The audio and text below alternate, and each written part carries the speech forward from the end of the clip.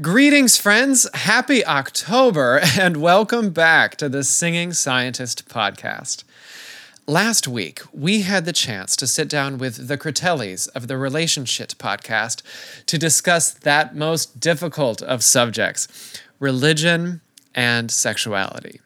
Now, our main focus last week was the uses and abuses of the Bible, specifically those 6 or so clobber passages that have been used to beat up gay people, to convince churchgoers that gay people are sinners and in the wrong, and that gay love is not real love.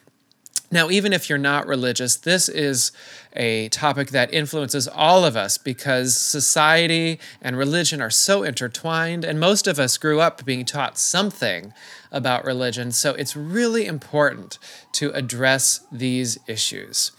Now, even though we began a discussion last week, we weren't able to finish and get through all of it. So that's a great thing, actually, because that means we were able to sit down again this week and finish our discussion.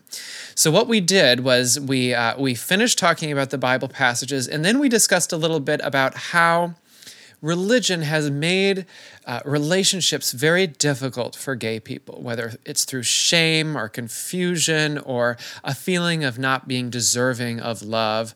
That is something that a lot of us have dealt with, especially early in our lives and maybe to this day. So I was very glad to get a chance to finish this discussion with these guys.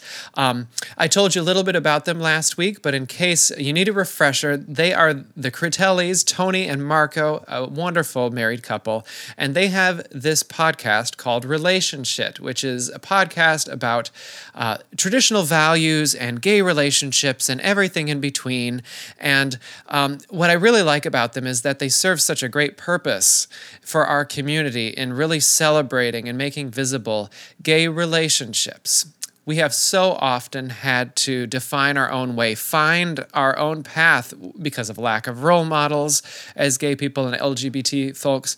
So I'm just glad that they are serving our community and serving such a great purpose in this world. So look them up. It's Relationship, and instead of an I at the end, there's an exclamation point. So it's like Relationship. Look them up. They're on iTunes, Stitcher, everywhere else. They are at Pod Relationship on Instagram and Facebook, and I'm sure that you'll be thrilled to hear their full episode. This is just one segment of their episode, but they also talk about listener situations, questions from some of their listeners, gay news. They have interviews with cool people in our community and so forth. So please check them out. And I think that's all I want to say. Let's listen to the end of our discussion on the Bible and homosexuality. Here it is. So we are joined once again with the singing scientist himself, Chase Nelson. Thank you so much for coming back. Thank you so much for having me back. I'm glad I didn't scare you away the first time. No, never. It's going to take a lot more than some Bible talk to scare us away. Good. Tough skin. I may have brought my mace. So if you joined us on the first episode, we kind of went through, what was it, the first 4? The first 4 of 6 bullets. Of 6 bullets, as we literally dissected the Bible and all of the gay condemnations that make us queer people feel bad about ourselves.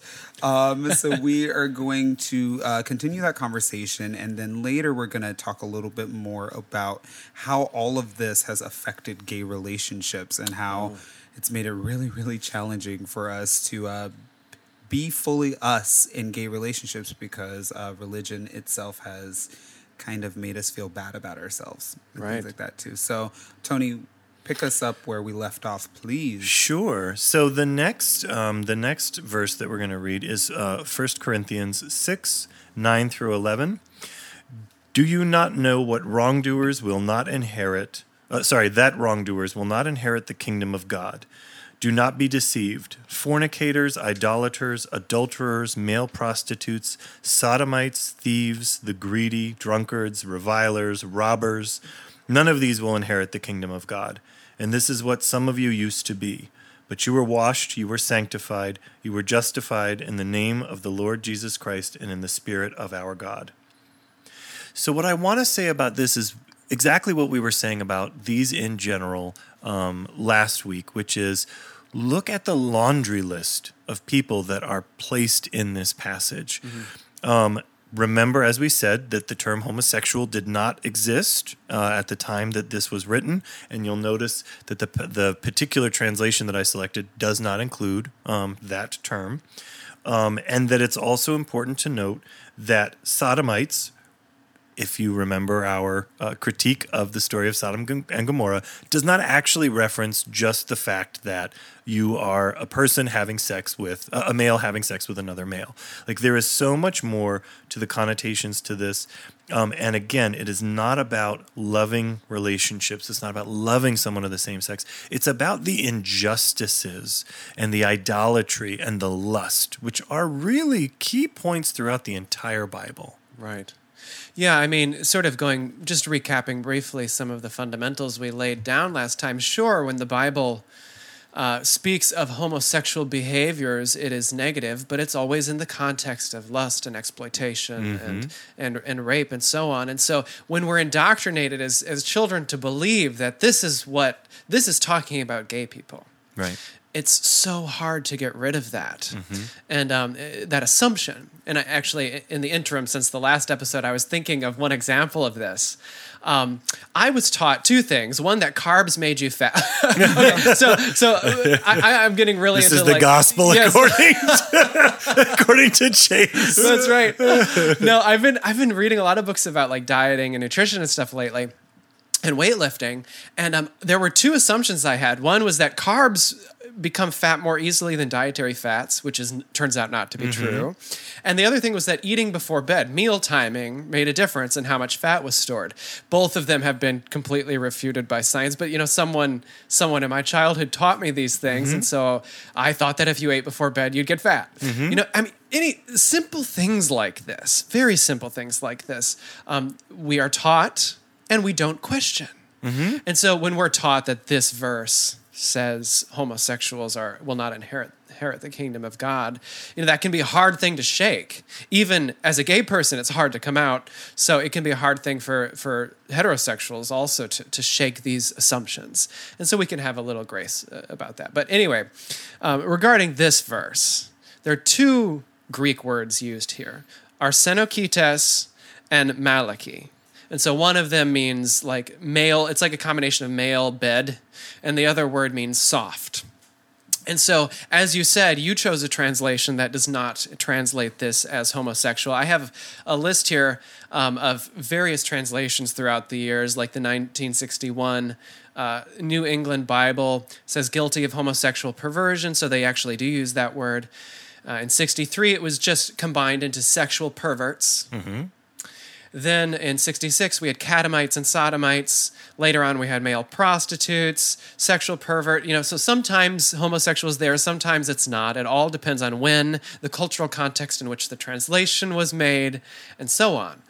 And so this word is I don't think it's anywhere else in the New Testament except these two. Which one? Arsenokites. So it appears just a couple of times, but it's actually, it's very rare. Very rare. And even at the other times when it's used, it's sort of commentary on pederasty.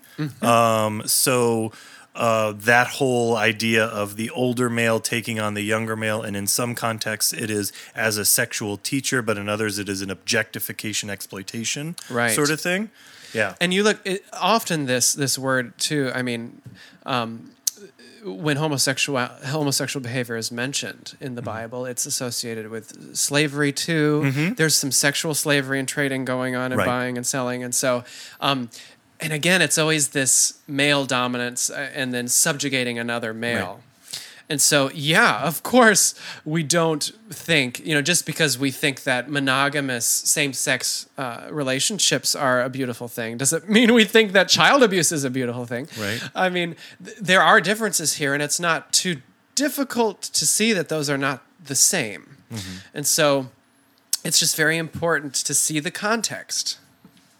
And I think, it's also worth noting, as we say, you have to read the whole thing. You have to be critical. The first Greek term that you mentioned, it barely exists anywhere in Greek literature. Right. And a lot of scholars believe that St. Paul actually created the word. He may have invented it. Yeah. Yeah. So I think it's important to note that too, right? Because he's trying to describe something. It's culturally based. It's very time sort of anchored, if you will. And so, again, kind of important to think critically about that, know enough about it. Well, and it's coupled with this word Malachi, which is the soft or sometimes translated effeminate. Right. And so those two words together imply a power differential, a power dynamic. Right. And so it's one person dominating or exploiting another. And so, of course, that is wrong. And we should join this verse in agreeing that homosexual behavior is wrong. Just like that heterosexual act would be wrong. Sure, Yeah. exactly. Yeah. Exactly. Yeah. And again, this is where you have to sort of think critically, but the second term that you use, it's more often associated with clothing and describing clothing. And so knowing that it's the same word that does lots of different things, you have to know about language and translation and how it's actually interpretation, more so than it is actual direct translation a lot of the time, because how easy is it to get confused? And to go back to your original point about the way that we say things and the sort of not that they're old wives' tales, but the things that we take to be truths without even thinking them, right? So what did Paul Revere say on his, famous ride? The British are coming. Yeah. But they were all British. So he never actually said the British are coming, right? Right. So but we all know that, right? That's what he said. That's what it is. But if That's what I was taught. What do you mean? That's not what he said. Right. And Just like Christopher Columbus discovered Chase America, right? Yes, right. Things like that. We get told these Abomination. Right. Right. And we get told these things because it makes for a good story. Right. And those 2 points that were just made happened much more recently with a lot better documentation than what was going on at the time that this book was written. So I just think it's important to look at that. Things, yeah. Sort of let that sink in and let that make your heart and soul feel a little bit better because this is true. But that's the thing about religion, right? It's blind faith, right? And so you're not necessarily doing a ton of questioning of things. You're getting taught things and you're taking them for what they I think that's one approach to religion, and unfortunately the most common one. Yeah. At least in today's day and age. The Bible itself teaches us to be like the Bereans and work out these things with logic and search the scriptures to see if it's true and reason. Use our heads, for heaven's sakes. Right. In the beginning was the reason. That's the beginning of John. In the beginning was the Word. That word for word means reason. And so the spirituality that I know is one that is self-critical. And Peter Rollins says it brilliantly. He says, true religion is not a projection, but a projectile. True religion is not us finding something to give us all the answers and shut our brains off. True religion is to find something that challenges us and encourages us to grow and challenges our assumptions. So to me, that's what religion should be. It should not be this blind, follow the leader, whatever they say, because that's how Hitler came to power. Of course, any example of people turning their brains off as a population is a bad one. But that's kind of the problem with religion, though, right? Is that all too often we sit in a church on every single Sunday, and we're supposed to follow exactly what the Pope, what the preacher, what the what is being told to us, and we take that is our weekly lesson, and we are not to deviate from that. And so and anytime you question those things, you are seen as somebody that is too you're heretical. You're a mess right now. Like, you're doing too much right now. Like, you're like, literally it's this, and you're supposed to do those kinds of things. I remember you telling me stories all the time that you would learn things in Catholic school and you would question them, and everyone was like, just shut up. Like, you're being too much like Jesus. Yeah. Don't rock the boat. Right. Well, and I Didn't the remember- founder of our religion? That's exactly what he did. Right, right, and not judge people, and hang out with those that were less than desirable. Yes, it's amazing. Oh yeah, you hung out with lots of prostitutes. I did. But no, I remember what did it for me. What you shared last week, sort of the final nail in the coffin for you. Right. The final nail in the coffin for me with organized religion was I remember the sermon about loving your neighbor, putting them before yourself, sort of giving. And the last words that were said before we left, before the exit and procession, was, strive to think today, right in this moment before you walk out these doors, of a way that you can help your neighbor.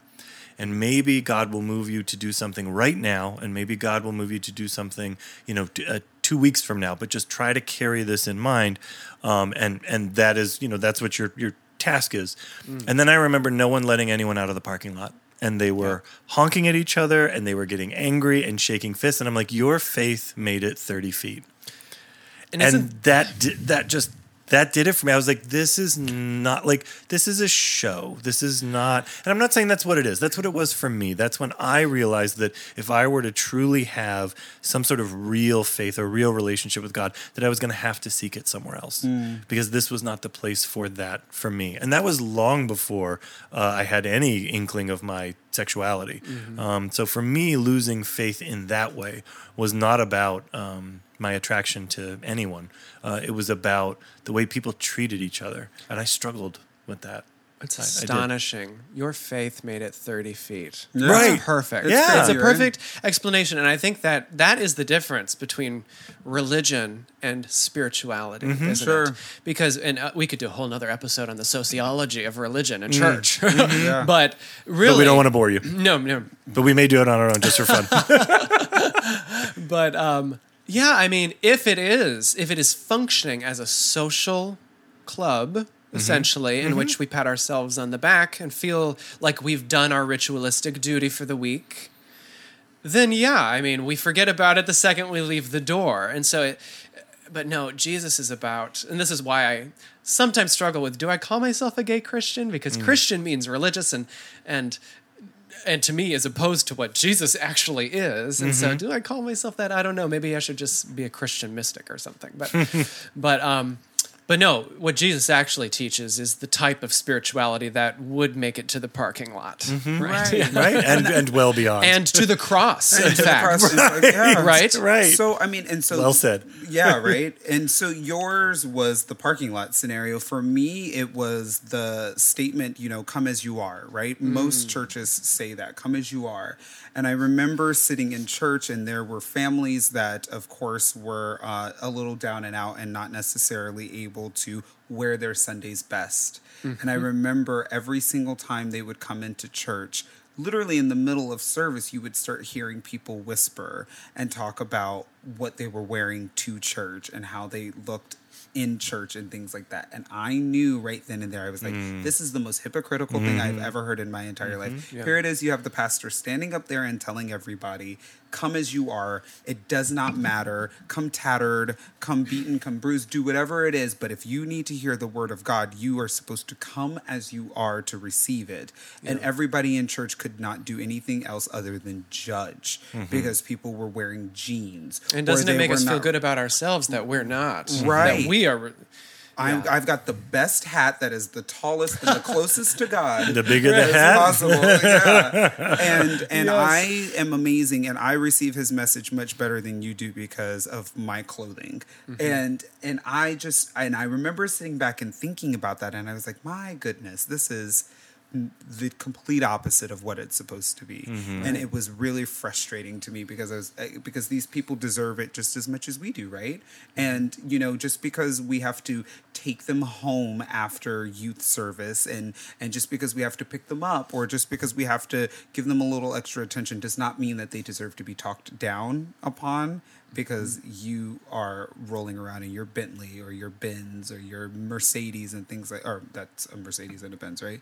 BMW and things like that, and you are a better Christian, quote unquote Christian, than they are. Right. That was my nail in the coffin. Well, and not to jump back to Leviticus again, but if they paid interest on those cars that they bought, they're going to hell. Sorry. Had to throw back one. Boom, shakalaka. Lots of picking and choosing. Yeah. No, I think to the extent that church is toxic, that's why I don't go right now in my life, because it sets me back. Yes. Sets me back from where Kind of oppressive. it's oppressive and repressive. What do you say? Yeah. And then I do think about what you're saying, though, because before, right at that age, on the edge, like 10, 11, when I wasn't quite realizing I was gay yet, I was just a little middle-class white jerk. Yeah. And so when I think about, because, I didn't have this realization that I was different yet, exactly. And so actually I consider being gay a cross because it's been suffering. But the deepest source of growth and truth in my life, I'm so grateful that God made me gay, because as a result of that struggle, I've had to empathize with people who are not wearing the right clothes. And I've had to empathize with women and realize that, hey, any of us could be in their shoes. Or minorities and things like that too, right? Because you're like, hello. I get it. Like, where I have to go into a job interview and worry about if I'm too flamboyant enough to be able to get hired behind it. Like, just like cross sections of these identities that make it exponentially more difficult. 100%. Yeah, it's interesting. I appreciate that. And so I'm just grateful that I've had something in my life about myself that has just a little bit made me wake up to the fact and to the reality that other people have. Because both of you, as white males, have just from appearance perspective, right? You have this amount of privilege that you don't necessarily have to worry about quote unquote things going on in the world, right? Because it's like, no, I'm a white male. Like, I can walk into any scenario at any given time and kind of be the authority on things, because this is what society has taught us growing up, right? But the fact that you do have the gay card that is a part of it is something that you do have to sit back and you have to worry about it a little bit more. Like, I will never have that, because appearance wise, I'm automatically not having those things. But the gay card, that's why I said it in the last episode, like, the gay card does give you the ability to say, you know what, I do kind of see where minorities feel this way, because those are things that happen. What does the Bible say? Persecution produces perseverance and wisdom. I mean, so the fact that I have a little persecution, not as much as a black person or a Jew or, a woman, but the fact that I've had this little bit of experience with it has opened up my mind to how horrible it could be. Yeah. And oh my gosh. Even as a black person, I noticed persecution by way of like Muslim people. Sure. And things like that, where I'm like, oh my gosh, like this is intense. And I thought it was hard being black. And it is. But like, it's even hard for Latin people and Muslim people and Middle Eastern people and things like that too. There's so much to worry about all the time. And as a gay person as well, it does too. So I think we can all be thankful to have our struggles. Yeah. If what doesn't kill you makes you stronger, right? Sure. I mean, we've learned a lot. Thank you, God. Those two are not the same thing. Or are they? I've never seen them in the same room. So let's move on to what is often again referred to as the final bullet. Timothy chapter 1 verse so 1 Timothy 1 9 through 10. It says, "This means understanding that the law is laid down not for the innocent, but for the lawless and disobedient, for the godless and sinful, for the unholy and profane, for those who kill their father or mother, for murderers, fornicators, sodomites, slave traders, liars, perjurers, and whatever else is contrary to the sound teaching." And it goes on.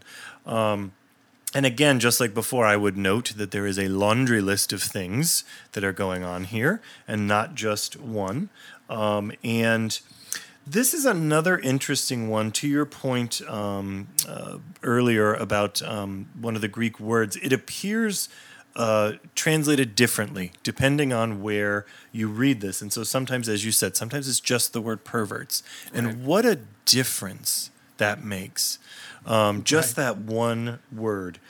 So you can't ignore the multitude of translations. You can't ignore two simple truths about translations in general. One of which is the skill of the translator makes a huge difference, and the other of which is the agenda at the time. What is the climate? What is the purpose of this person? Who funded them and selected them to write these words in a language that is accessible to other people? And how does that impact which word they choose? Right. So here I think, again, this is the word arsenokites.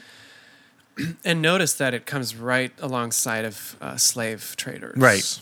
Which I'm so sorry to interrupt you, but I think it's so funny that they talk about slave trade. As a black man, of course, I have to recognize the fact that they talk about slave traders within the Bible and things like that. But we have an entire country that was built upon slave trading and things like that. But those are the same people that actually try to use the Bible in any way, shape, and or form to bring about an agenda. I just think that that's so interesting. Yeah, I mean, think about interracial marriage. Like Bob Jones in his 1930 Easter address at Bob Jones University gave a sermon on Acts, saying that Acts was against interracial marriage. And in fact, I don't think it was until the year 2000, the Bob Jones University, it was against their policy to have interracial relationships. Christianity Today supported the policy for some time.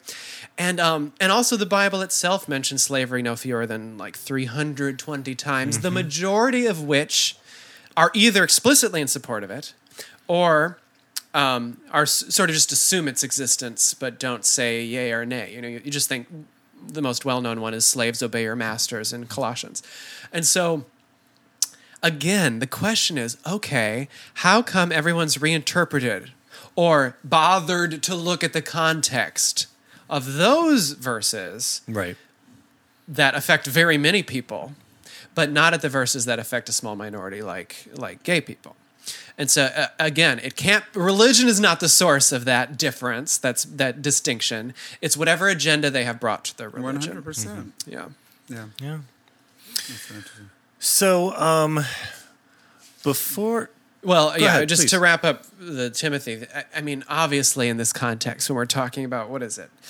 Fornicators, people who kill their father and mother, sodomites and slave traders. I mean, is this the context of 14-year-old Chase tries to change for 10 years because he's afraid he's going to go to hell? I mean, that is not our situation. That is not the situation of someone who struggles with their sexuality but wants to please God.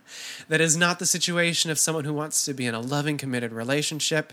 We're talking about one homosexual behavior that is condemned because of its context. And homosexual behavior does not mean homosexual attractions and relationships that are consensual. But I also have to ask another question too, though, because what happens with the heterosexual people that don't end up getting married and are just out here being these like guys that are sleeping around and having a good time? They're like all these they're like these people that are like doing things. They're not in committed relationships, but they are just laying down women left and right. They're doing these things like that. Like, well, that's what it means to be a guy in our culture. That's a good point. That's how masculinity is defined, right? Right. And so, again, it's all cultural. Like, it's all relative. It's okay for them. No one would say that it's okay. They would not say that it's okay, but in terms of how much it's actually tolerated, of course. Right. Because it's the majority. Right. Yeah. Well, and I'm glad you brought that up. One of my favorite quotes is from Lynn Lavner, who is this fantastic Jewish lesbian musician and comedian from Brooklyn. And she says, DK in the house. She says, the Bible contains 6 admonishments to homosexuals and 362 admonishments to heterosexuals. But don't worry, straight people. Because she says that doesn't mean that God doesn't love heterosexuals. It just means they need more supervision. Yes. And I think that is fantastic. I love, I had done this breakdown of the percentage of verses and all this analytical stuff, and I'm not going to bore you to death with it, but there is when you think about the 20,000 plus verses, is it that's in the Bible? Oh, I don't know the number. It's this huge, right? It's this huge amount. Right. There are 6 that we're talking about. Right. That's an insignificant percentage. Mm-hmm. And when you Six look that at have been misinterpreted, by the way, Correct. or they have different meanings Correct. than what is Right. going on. and arguably there's more, and we may talk about one or two more, sure. but there are those big ones, and yet there are 362 about heterosexuals. There's over 400 about widows, but there's this interesting exercise that was done, which is if you take out all the parts of the Bible that are related to social justice, about how you treat the poor, about how you treat women, about how you treat each other, if you were to take those out and only leave everything else, you would have a Bible full of holes that's got more holes than Swiss cheese, and you can't read it. Mm-hmm. And the interesting part about doing that exercise, and I'm not suggesting that people go cut up their Bible, but the interesting part about that exercise is you really get to visibly put things into context to see what it is the Bible is actually trying to deliver as a message. Yeah, you have to read it all together. Yeah. Yeah. And I mean, of these 6 times homosexual behaviors are mentioned, how many come from the mouth of Jesus? 0. Right. 0. Right. And also, I mean, we're not sitting here saying that the Bible explicitly supports gay marriage or anything Right. like that. Right. No.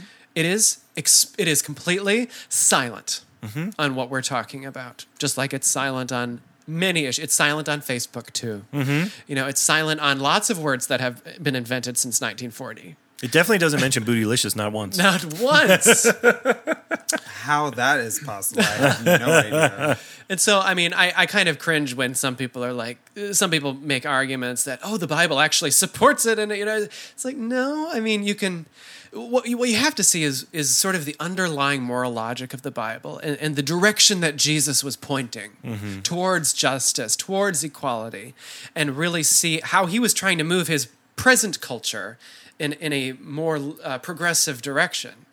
Because not everything that they were talking about, circumcision, for example, is an issue right now. And so what was an issue? An issue was men buying and slave trading younger boys and raping them, and all of these terrible situations in which certain homosexual behaviors were being acted out. Yeah, that's horrible. But that's not what we're talking about. No. And No, we're not that's the NAMBLA. context. No. Yeah. So, before we start talking about the impact of relationships, I just want to read you a quote. It's not necessarily my favorite quote, but I think it's a quote that does sort of summarize what it is the Bible is actually saying. And it's Micah chapter 6, verse 8. He has told you, O mortal, what is good. And what does the Lord require of you but to do justice and to love kindness and to walk humbly with your God? That is what the Bible tells you to do. Not to judge, not to hate, not to project your values on someone else, but just to live well, live rightly, and to love kindness. And is denying someone access to God, whether that is because they call God by a different name, or they believe that there was more than one God, or that they don't worship on the same days as you, or that they're gay. Is that loving kindness? Does God really want you to deny someone access to God's love? And I don't think that's anywhere in the Bible. No, and That's man-made for sure. yeah.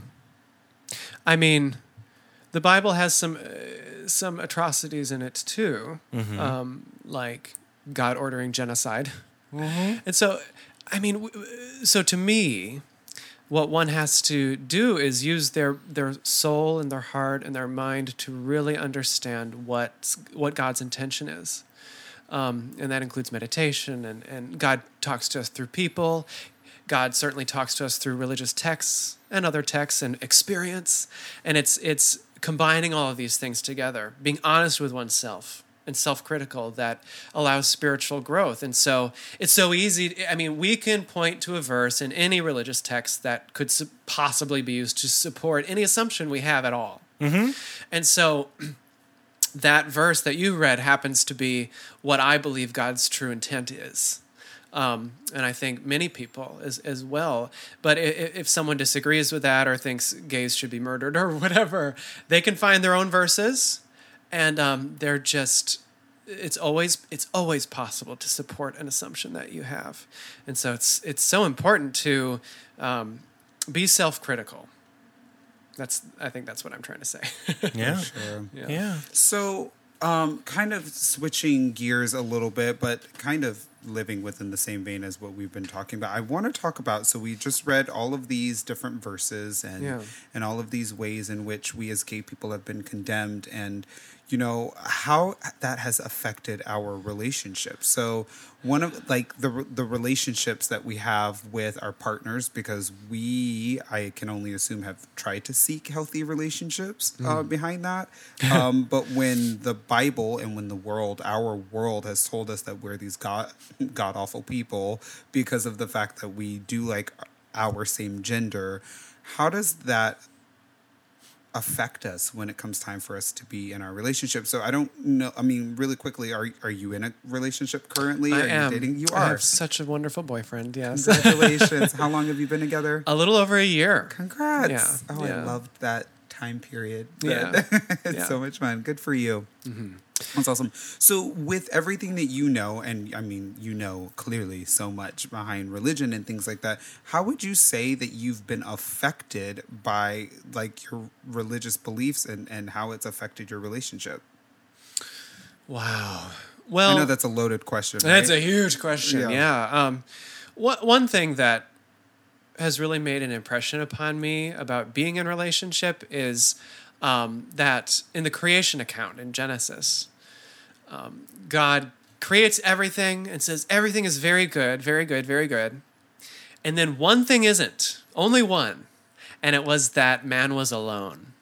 And that's the reason that a partner was made, that a peer was made for Adam in the Genesis account. And so to me, I view relationships as being created to solve the problem of aloneness. That was the only thing that wasn't good. And so to me then, human connection is what it's all about. Mm-hmm. Like intimacy and growth is only, obviously intimacy, but growth is only possible with an intimate other who will challenge you and go deeper with you. You can't do it all alone. No man is an island. And so I kind of early on had a lot of loneliness because I was trying to be single I thought I was going to have to be single my whole life, right? Because I was gay. Same. Right. Same. I never had any intention of getting married because I just didn't see it for me. Because as a gay man, you don't have those dreams anymore, right? Right. I mean, probably the most progressive people I was around in my church were ones who ascribed to the belief that, yeah, my desires were sinful, but as long as I was celibate, it's all good. I'm not going to go to hell. Very progressive. Those were the most progressive I was around. So, yeah. And so I think one of the watershed moments for me was rereading this Genesis passage in Genesis 1 and 2 and realizing that, I'm not supposed to be alone. There may be some people who are meant to be celibate or single. Some people are hardwired that way. But if I'm not, that's not a problem with me. It's okay for me to seek and want and desire connection with one whom I'm drawn to and attracted to and who inspires me, So what was the question? The question is there are examples of people being in relationships and their religious hang-ups have made it very challenging for them to progress within their relationships, i.e. through sex or through intimacy, right? Because you feel like God is watching you and it's really hard to be close to another person because of those things. Have you felt any of that? Do you have any of that you carry with you into your relationship currently or in the past? I mean, certainly some of my first sexual experiences, I felt that very intensely and felt terribly guilty. But then that was also combined with this sort of evangelical Christian marriage idea that it's sex with one person for life. And so, on the one hand, I felt terribly guilty about having sex with someone. On the other hand, I felt like, well, since I've done it, I must stick with this same person. Even if it was bad for me, even if they weren't the one I really wanted, I had to stick with it because monogamy was the only choice, lifelong with the same individual. So there were lots of conflicting desires and fears and guilts going on. But I think gradually, the simplest answer is that I think, like with everything, we just need to find people who are compatible with us, people who are matched in time, in space, in attitude. And so for someone who maybe isn't sure that it's okay for them yet, or someone who, some people will never be okay with their sexuality. Maybe they're right, maybe they're wrong, maybe it's for them, maybe it's not. The most important thing always in relationship is compatibility. That's not to say that people can't be with others who challenge them and challenge their assumptions. Not at all. But I would think that whoever you are, the most important thing is to find someone who can understand where you're at. And so even if you do have hang-ups, you can still have love in your life. And also, sex isn't the only way to show love. Newsflash, straight culture. Yes. You can give people gifts. You can spend time talking with it. There's just, this issue is so huge. But yeah, I would say compatibility and mutual understanding is the name of the game. Yeah, for sure. I feel as if because I have religious hangups, because I don't know that I do. I don't think that I do. I definitely would be willing to explore that a little bit more in depth. However, I will say that I feel like my religious beliefs have made it challenging for me to not think that I've gotten over this definitely, but the lack of deserving, right? Because the lack of deserving, right? You don't deserve love because because the love that you're seeking is not of God. Right. And so, and I know that there are a lot of people out there that suffer from those feelings and or beliefs. Again, I don't know that that's necessarily my status, but I do know that exists. I will say that one of the things that I've experienced is the uncleanliness of what is going on, just because it's not supposed to be. That's not what's supposed to happen. You're not supposed to do those things. And everyone knows that the good way to have sex is for it to be unclean. And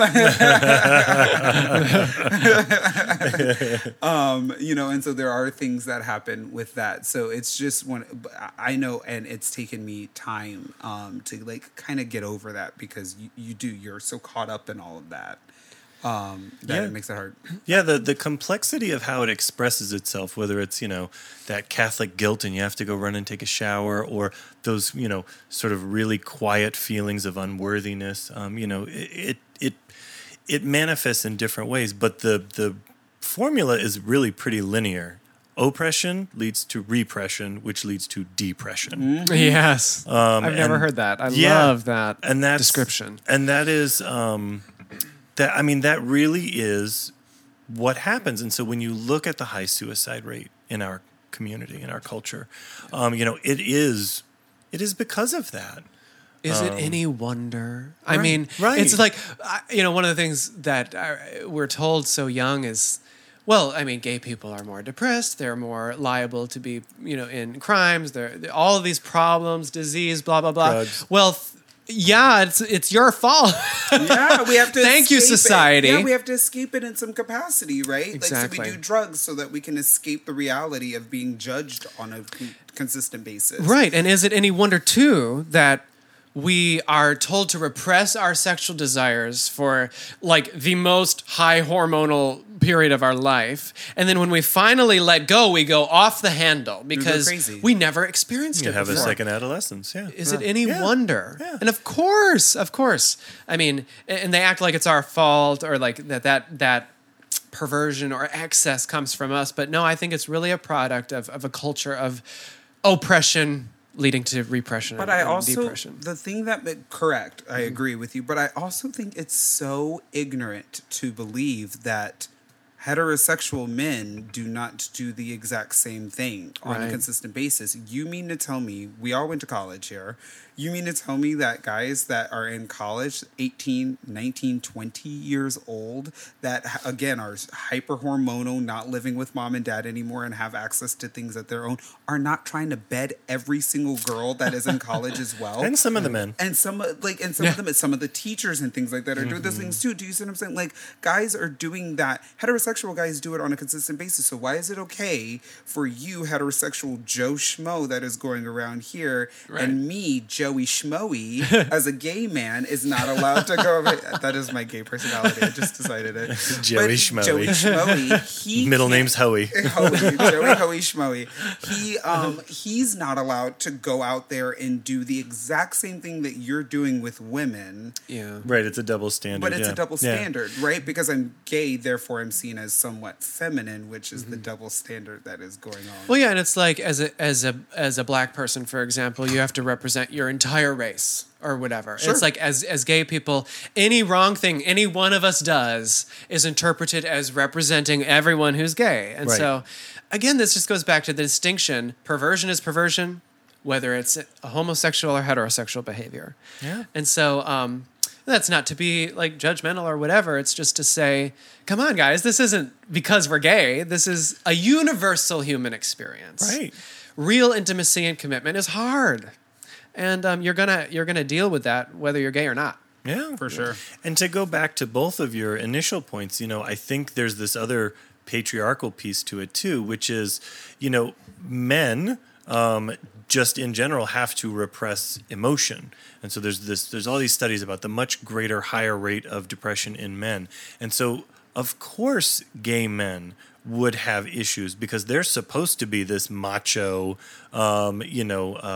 propagating, sort of top of your game person, and you can't express any emotional weakness on top of that. Oh my God. And then think about going into the gay community, right? Where it's like no fats, no femmes, and all this other stuff like that, right? Because then you're supposed to be gay and then get into the gay community and you have to be hyper masculine as well in the gay community because you're not going to be accepted if you're a feminine guy that is gay as well. Right. Yeah, I mean, gay people are the worst. We are. They really can be the worst. Yes. And I don't know exactly where it comes from, but it was like we had to be, hyper aggressive just to like exist, Right. for the longest time. And so, it's really unfortunate. But I think we see the extremists. We always see the extremists, and we hear from the people who say things like that.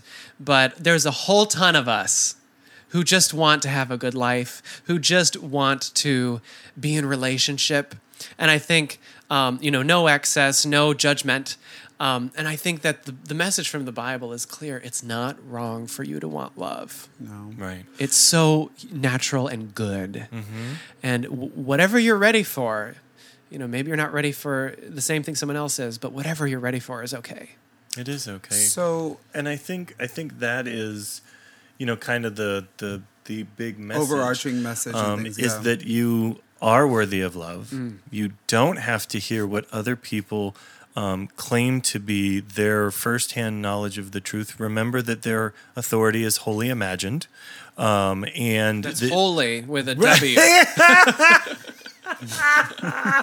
important distinction. I appreciate Holy, unholy, imagine. Yeah. Right. And that you are the master of the path that you walk, and that you are worthy of whatever you decide you are worthy of. And if you want to find a church home, then you find a church home. And if you want to just be spiritual, then you do that. And if you want to be agnostic, atheistic, anything, really, it is ultimately up to you, and no one can judge you.